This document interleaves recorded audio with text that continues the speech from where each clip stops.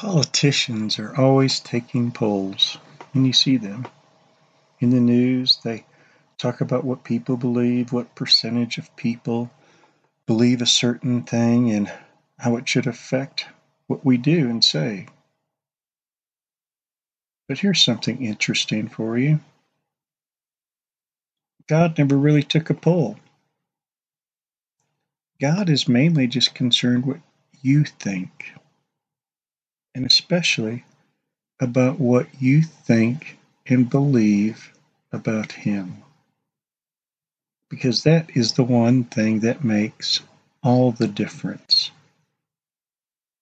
How you believe about God, what you believe about God, when you believe in God, makes all the difference.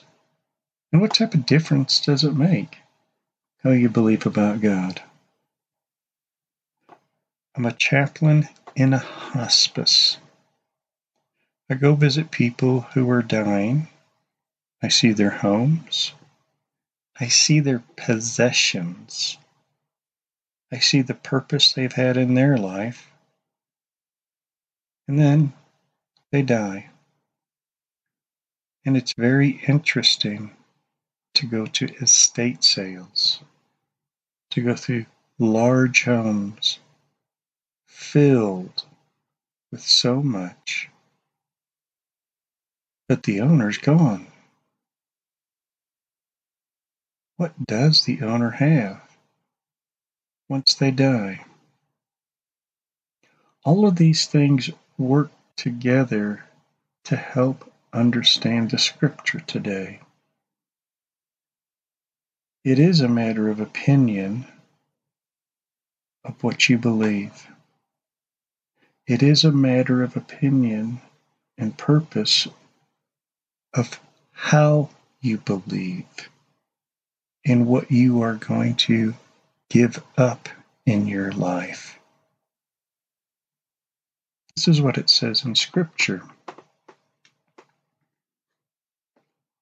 And it happened while he was praying alone, the disciples were with him, and he questioned them, saying, "Who do the people say that I am?"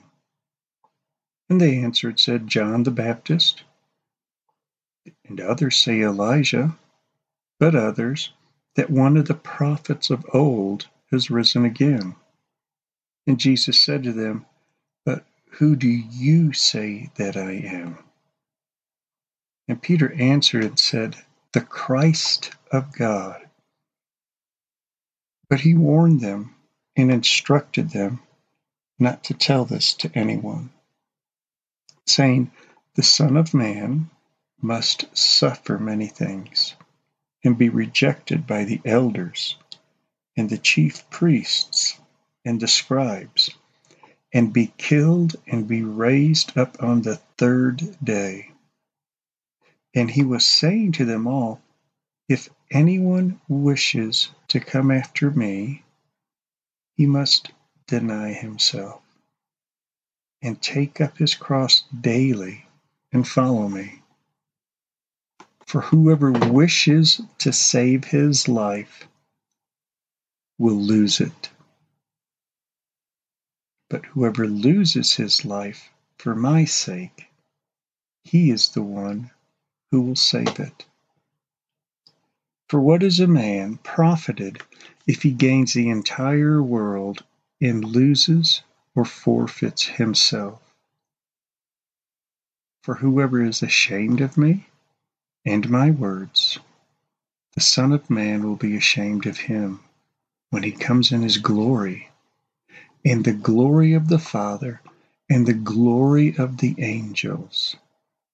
But I say to you truthfully, there are some of those standing here who will not taste death until they see the kingdom of God." It is such an important question. Who do people say I am? And you can look at the world, and people deny Christ. They put him down. They deny the power of the Ten Commandments and the law. They deny the power of God himself And they tried to make Christ, Jesus Christ, only human, and a flawed human at that. But the question is, who do you say that I am?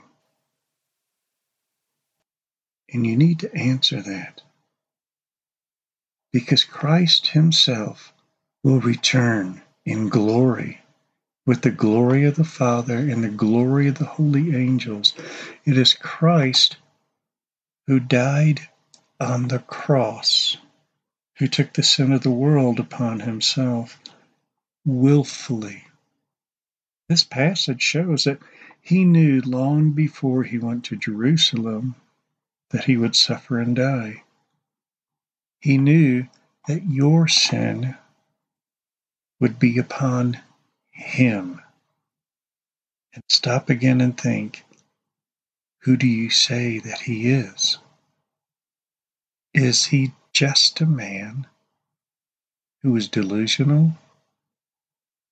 And that means your sin is still fully your sin. He is the Christ. He is the Savior. He is the one whom God sent in his image with his love to die for you, to redeem you, to save you. For what is a man profited if he gains the whole world and loses or forfeits himself? What do you want in life? Is it an object that you can't take with you? Is it something that once you die, it will remain here? Or is it your soul? You see, that's what God wants. He wants your love, your life, and your soul for eternity. And he goes before you and prepares a place for you. He lifts you up. He guides you. He directs you. But you have to follow him. He has to be the most important part of your life, because you shall love the Lord your God with all of your heart, with all of your soul, with all of your strength, with all of your might, and you shall love your neighbor as yourself.